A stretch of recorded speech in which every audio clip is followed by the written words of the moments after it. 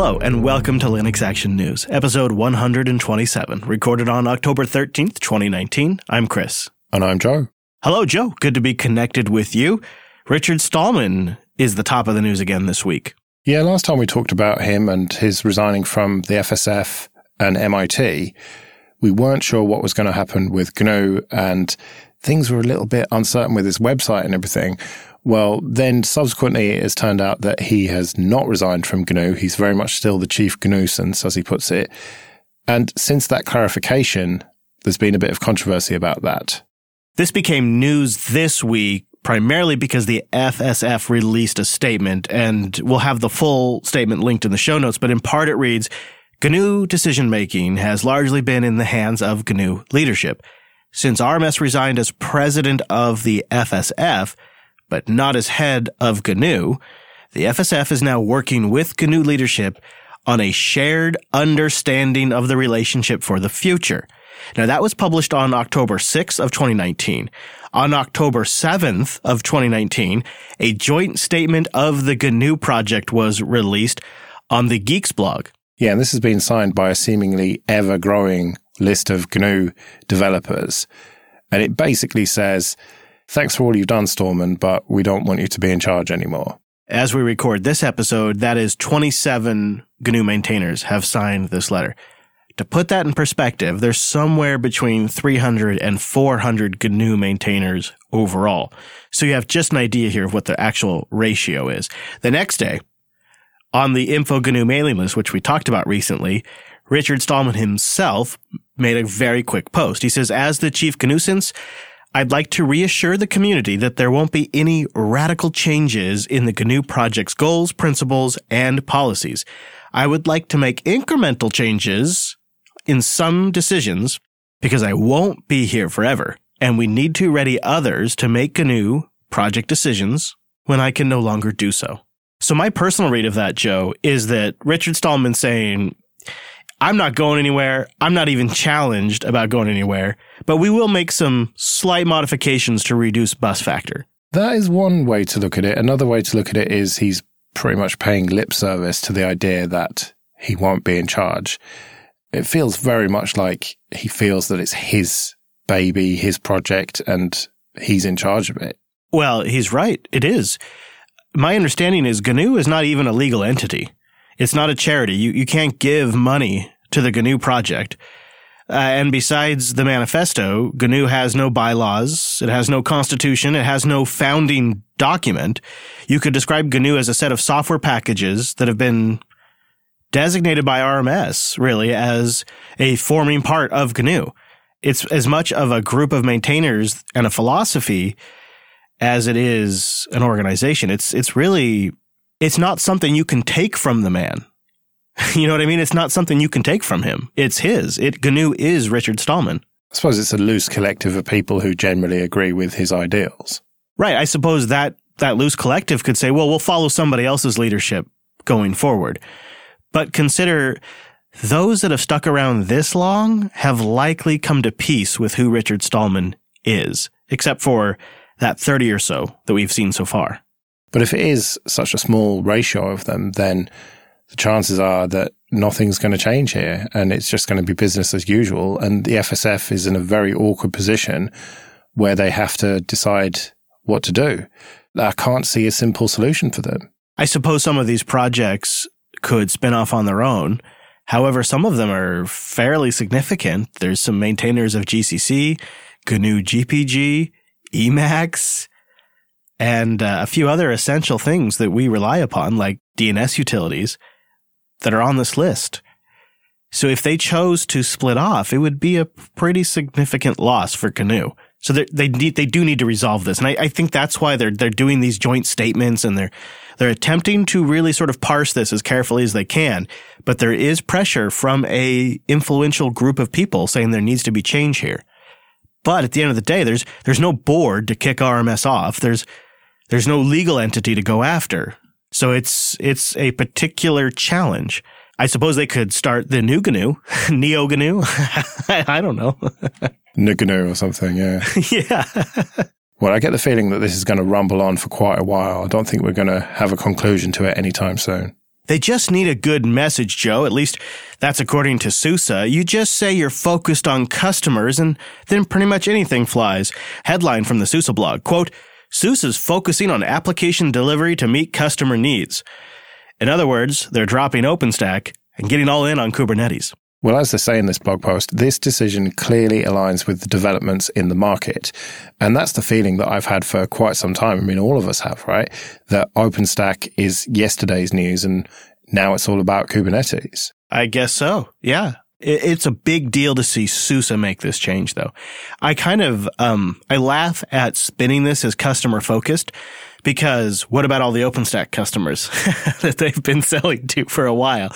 Not so great for those customers. Well, they do say they're going to keep supporting them throughout the length of their contract. Yeah, that's all good and well. It's just, they've invested pretty significantly into an infrastructure that, oh, by the way, we're no longer supporting because customers. But it does seem to be the way of the future. And I can really appreciate how the SUSE folks feel that they have a unique opportunity where they're not aligned with any one particular vendor. They're sort of the perfect neutral solution for this part in the stack. And when the distribution becomes merely an implementation detail and you're not really too set on what the base image is, barring many factors, then perhaps SUSE has a shot. I mean, I'm kind of reaching here, Joe, because to be honest, this would have been a hell of an announcement 3 years ago. What, to get ahead of the game rather than follow it like they seemingly are now? Right. There is a quote in their blog that really cements this. They say, quote, as we make these bold customer-driven investments and in order to maximize these opportunities, SUSE has carefully reviewed its business and has decided to cease production of new versions of SUSE OpenStack Cloud and to discontinue sales of SUSE OpenStack Cloud. It's a reaction. Well, they must have been looking at the numbers in the spreadsheets and realized that they're just not selling enough of it, and therefore it doesn't make sense to keep doing it. Absolutely fair enough. Fair enough. But a real market leader and somebody who's going to pull ahead of the pack and really differentiate would have been onto that signal a while ago. That's my personal take, just witnessing how Canonical and Red Hat have changed their business models to respond to the reality we live in. It's a little disappointing to see SUSE literally the last one to make this connection. And I think there could have been a way to bridge this gap a little more elegantly than they are doing now, instead of this hard shift and now it's in support mode. But the details will definitely be what makes the difference in this particular story. Well, the details are what a lot of people were worried about with Google's AMP, formerly Accelerated Mobile Pages. When they made that big, huge shift in governance model, one of the details they hinted at was that they may move AMP under a totally separate foundation than from under Google. Now we know that's the OpenJS Foundation. And we should probably mention up front that AMP is joining the incubation program for the OpenJS Foundation. And to understand what that is, they write on their website, quote, over the coming months, AMP will work with the OpenJS Foundation to complete the onboarding checklist and then join the foundation. So there's this sort of incubator stage that they can get some of the benefits of being part of the foundation right now, some of the governance benefits. Then they have time to complete the rest of the onboarding process. And Google will continue to employ staff to work on the AMP project full time. And also worth noting, Google is already a platinum member of the OpenJS Foundation and provides additional financial and other forms of support to the foundation already. So they're going to be great. I think that onboarding process is going to go real smooth. Yeah. And essentially not much is really going to change, at least for now. But what's interesting is that they've chosen now, when AMP is about 4 years old, to transfer it out of Google's control completely. It seems like they waited long enough for it to properly establish itself as the standard. And they've kind of won at this point, and so they don't really need to be in full control of it anymore. I see it differently. I see it as the new version of a code dump. Only now there's foundations in the mix.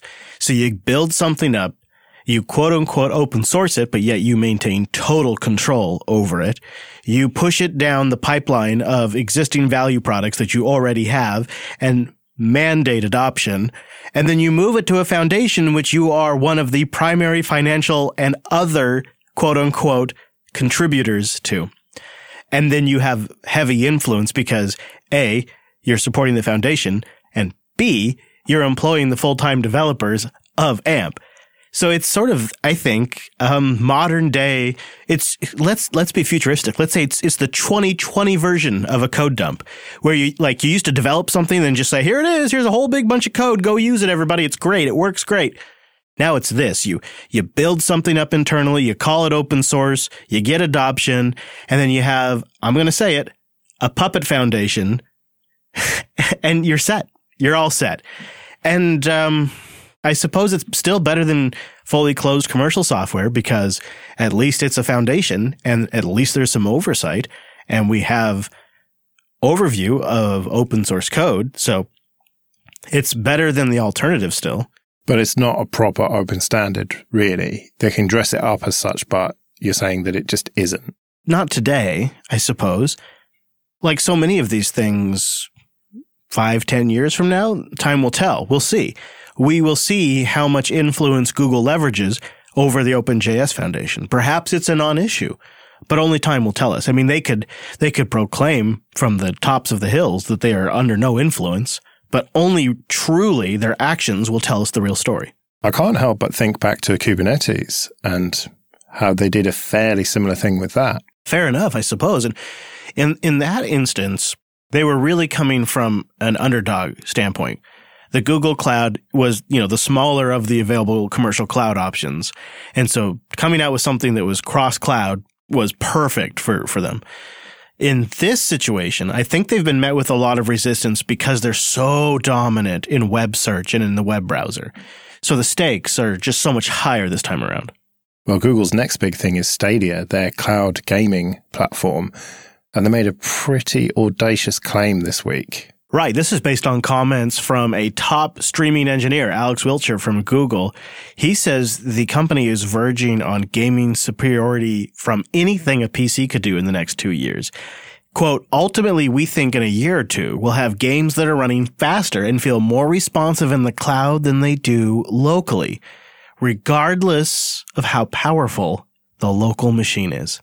So he's claiming that not only is Stadia going to be on a par with a local Xbox or whatever, it's going to actually be better. How is that even possible? Well, it's all thanks to something called negative latency, which will act as a workaround for any potential lag between the player and the server. This is according to him. And of course, it really comes down to a data angle. I mean, this is Google. The term describes a buffer of predicted latency, which is inherent to Stadia players and their connection. It'll figure that out as you play. So then, after the Stadia system figures out your particulars, it will begin what's called lag mitigation. This will include increasing the frame rates rapidly in a bursting mode when needed and then lowering them in other situations to reduce latency that the player perceives. Unbelievably, but yet so googly at the same time, it will even try to predict user inputs and in certain situations play for you when there's a latency disruption. So you're telling me that it's going to speculate what buttons you're going to press and then execute them ahead of time? Right. It's going to learn how you play. It's going to learn the particulars of your connection and its issues. And then it's going to step in for you when the connection can't keep up in a way that you don't really perceive anything has happened. So speculative execution, what could go wrong? Also, you have to ask yourself, who's actually playing the game at that point? I guess you're still having a good time because your game's not getting screwed up. Yeah, people are comparing it to aim assist and stuff like that. It just seems a bit too futuristic and quite frankly, impossible, really. I can imagine on a basic 2D game or something, you could do this quite easily, but on these really complex, first-person shooters and stuff, how is that even possible to anticipate what moves you're going to make? It seems like an impossible dream to me. Unless you consider that they could have tens of thousands of other people playing that same game, and they're capturing and monitoring everything you do in that game, and then using that as a model to predict what you might need to do at the same exact moment. If they have the decision of, say, 15,000 other players in that same exact moment of the game, and 75% of them pushed X and looked up, they can probably pretty accurately predict that that's what you would do and just do that move and stitch it all together. This is why I became a Stadia backer, because I think in a really kind of scary, creepy way, Google is the company that can figure this out between the network connectivity that they have, the hardware access that they have, and then this kind of stuff. I could actually see them pulling it off. We'll see. I have a lot of varying internet connections in which I can try this. I don't know how likely it is to work, but this is why I became a whatever they call their backer, where you get the whole kit, because I'm fascinated to see what they can pull off and what it means for desktop Linux. Well, you have to assume that they won't open source any of the machine learning stuff that's required to do that, but it is all going to be running on a Linux backend, so we hopefully will get some of the benefits from it. Maybe. I actually could see Google years down the road open sourcing it. They've kind of done that over time. They've implemented something, they've put it in production, they've gotten some benefit from it, they've trialed it or dog fooded it, and then released it. They just recently did that with a pretty sophisticated differential privacy library. Yeah, well, here's hoping. But speaking of things that you've spent or wasted your money on to see how it turns out, the Atari VCS is back in the news this week. Oh, it's too soon, Joe, too soon. I'm not quite as positive on the Atari VCS. Quick recap, Atari VCS is a retro-looking little Linux box that's going to have a custom Atari UI with an app store and some retro games, some modern games, and the promise to run your own OS. However, that promise looks a little more shaky as one of their key design contributors, or a firm, spilled the beans this week that things haven't been going so well. Yeah, they claim that they haven't been paid for 6 months and they've had enough and have quit the project. And that's after delay, after delay, after delay. But Atari does dispute this in sort of an indirect manner. They went to their blog and said, well, things are a little out of date with their information. We haven't worked with them for a while because we haven't paid them. And things are going really great. Everything's right on track. Don't worry about it at all. And by the way, the register, some of that is our IP, and we may ask you to take it down at any point. We reserve that right. Okay, thanks. Yeah, that register piece was a real deep dive, and they spent 2 weeks investigating it, and it looked pretty damning for the project. But then this Atari blog post kind of answers some of those questions, but then also kind of admits that it's nowhere near ready. Yeah. Just about ready for production, though. And that's the quote in the blog post. Just about. Just real close.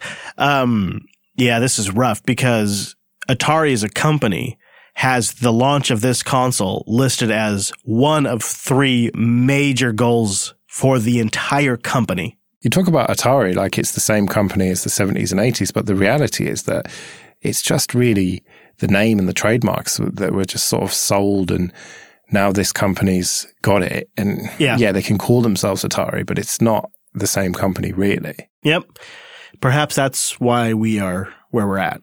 Well, I couldn't help but bring this up just to troll you, because I know that you are waiting for it, and I think you're going to be waiting for a very long time, or you're going to get something that is a very nice looking little Linux box, which isn't massively expensive, but isn't going to do a huge amount. Yeah, unfortunately, like most of these things, it's going to not be very current either by the time it actually ships. But yeah, my end goal is that one day you can show up for a Linux Fest and it'll be in the studio living room and ready to play.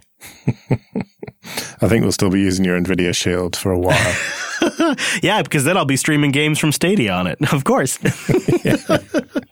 Yeah, and you'll be buying them with OpenLibra, no doubt. Obviously, because this is a loose collective of individuals. Who else do I want backing my currency, Joe? Yeah, another loose collective of individuals. Yeah. So this is essentially a fork of Facebook's Libra, which early in the week gained a lot of attention because it had a lot of claims. But then it turns out that a lot of the people who were supposed to be involved with it aren't really involved with it. And it's not really much more than a website. Ooh, man, nothing else is more embarrassing than people pulling out at a rapid pace. And some of them with quotes like, I just showed up for a meeting. I was just present. I didn't mean to be on a slide that was given to a presentation. They have some great goals. You know, they like the idea of the Libra currency, but they don't like the idea of it being tied with Facebook. All right, pretty understandable. I think the core issue that they miss is one that many of us, myself, all of us that are Linux geeks, make this mistake every now and then. And that is sometimes we think something can be a success in the market based on its technical merits, and we forget that there's so many other factors at play in the market, so many other dynamics, as they like to say. And sometimes the worst product wins. I could make the cliche comparison of Betamax and VHS, but I think everybody gets what I'm talking about. Sometimes the worser tech wins out simply because it's some sort of market dynamic that makes it more available to consumers. And what they're attempting to solve here with a Open Libra association, it's a great idea. From a technical standpoint, I totally follow it. But what Facebook is offering is corporate sponsorship, corporate backing, worldwide, new world corporate backing, nationless backing of a currency. And the whole like central control and a business being behind it is what people will be drawn to. I'm not saying that's what appeals to me, but that's what makes Libra look interesting in comparison to things like Monero or Bitcoin or Ethereum. And so something like this that comes along, it's such a narrow view on the entire problem. Well, yeah, and apart from anything else, it's pretty much academic because Libra is going nowhere now that all of the payment providers have pulled out of it. Well, this is brutal. This is super brutal. Every U.S. payment processor, from PayPal to Stripe, has pulled out of Facebook's Libra currency. That is devastating. Well, there's two reasons why this happened so quickly. One is pressure from regulators, and the other is that the first ever Libra Council meeting is happening in Geneva on Monday the 14th, so the Monday that you're probably listening to this. And at that council meeting, that's where some firm commitments were going to have to be made. So it was kind of crunch time. It was either go all in or, as most of these payment processors have, just quit. Right. And it's pretty understandable for a payment processor in the U.S. There are very particular regulations that they are under, and the SEC loves to go after you if you violate those regulations. So it's pretty understandable why they would get sort of cold feet at this stage. Nothing says some of them couldn't go back in. If you look at that initial list, they were some of the heavy hitters. PayPal, Stripe, Visa, those, are going to make a big difference in the potency of this currency. Yeah, Visa, MasterCard, and PayPal, between the three of them, you can pretty much pay for anything anywhere in the world. And so it's going to be huge for Libra and therefore Facebook, whereas now the only organizations left are really sort of cryptocurrency people. Yeah. Well, and Spotify and Vodafone, they're in there too. But you're right. It really changes everything about this. And going back to Open Libra, there is one thing they touch on in their post on openlibra.io, which we have linked, that really kind of clicked with me. Quote, "Despite pushback from nation states, we believe that Facebook is likely to succeed in their goal. Governments will be focused on their own outcomes and, in reality, have little legislative power to leverage against a transnational force such as Facebook Libra. For that reason, we are creating Open Libra." I don't think it has a snowball's chance, Joe, but, that part did kind of click with me. It does seem like it's possible. Yeah, you never know. I was also very amused to hear that Facebook are being sued over the logo for Calibra, which is their wallet software. So not only did they pretty much steal the name from the ebook software, they also have got a logo that looks remarkably like the logo for Current, which is kind of one of these modern online bank things. But the twist in that story is it's the same design company who made both logos. That is good. My favorite cryptocurrency story was the bad news for Telegram. Remember we talked about Telegram's currency they were raising, and that if they hadn't reached their goal in time, they had to give the money back. Well, the SEC just poured cold water on that particular story. They said it's not happening in the U.S., and they have blocked their $1.7 billion planned token sale. And this quote is pretty telling. It says, "Our emergency action today is intended to prevent Telegram from flooding the U.S. market with digital tokens that we allege were unlawfully sold.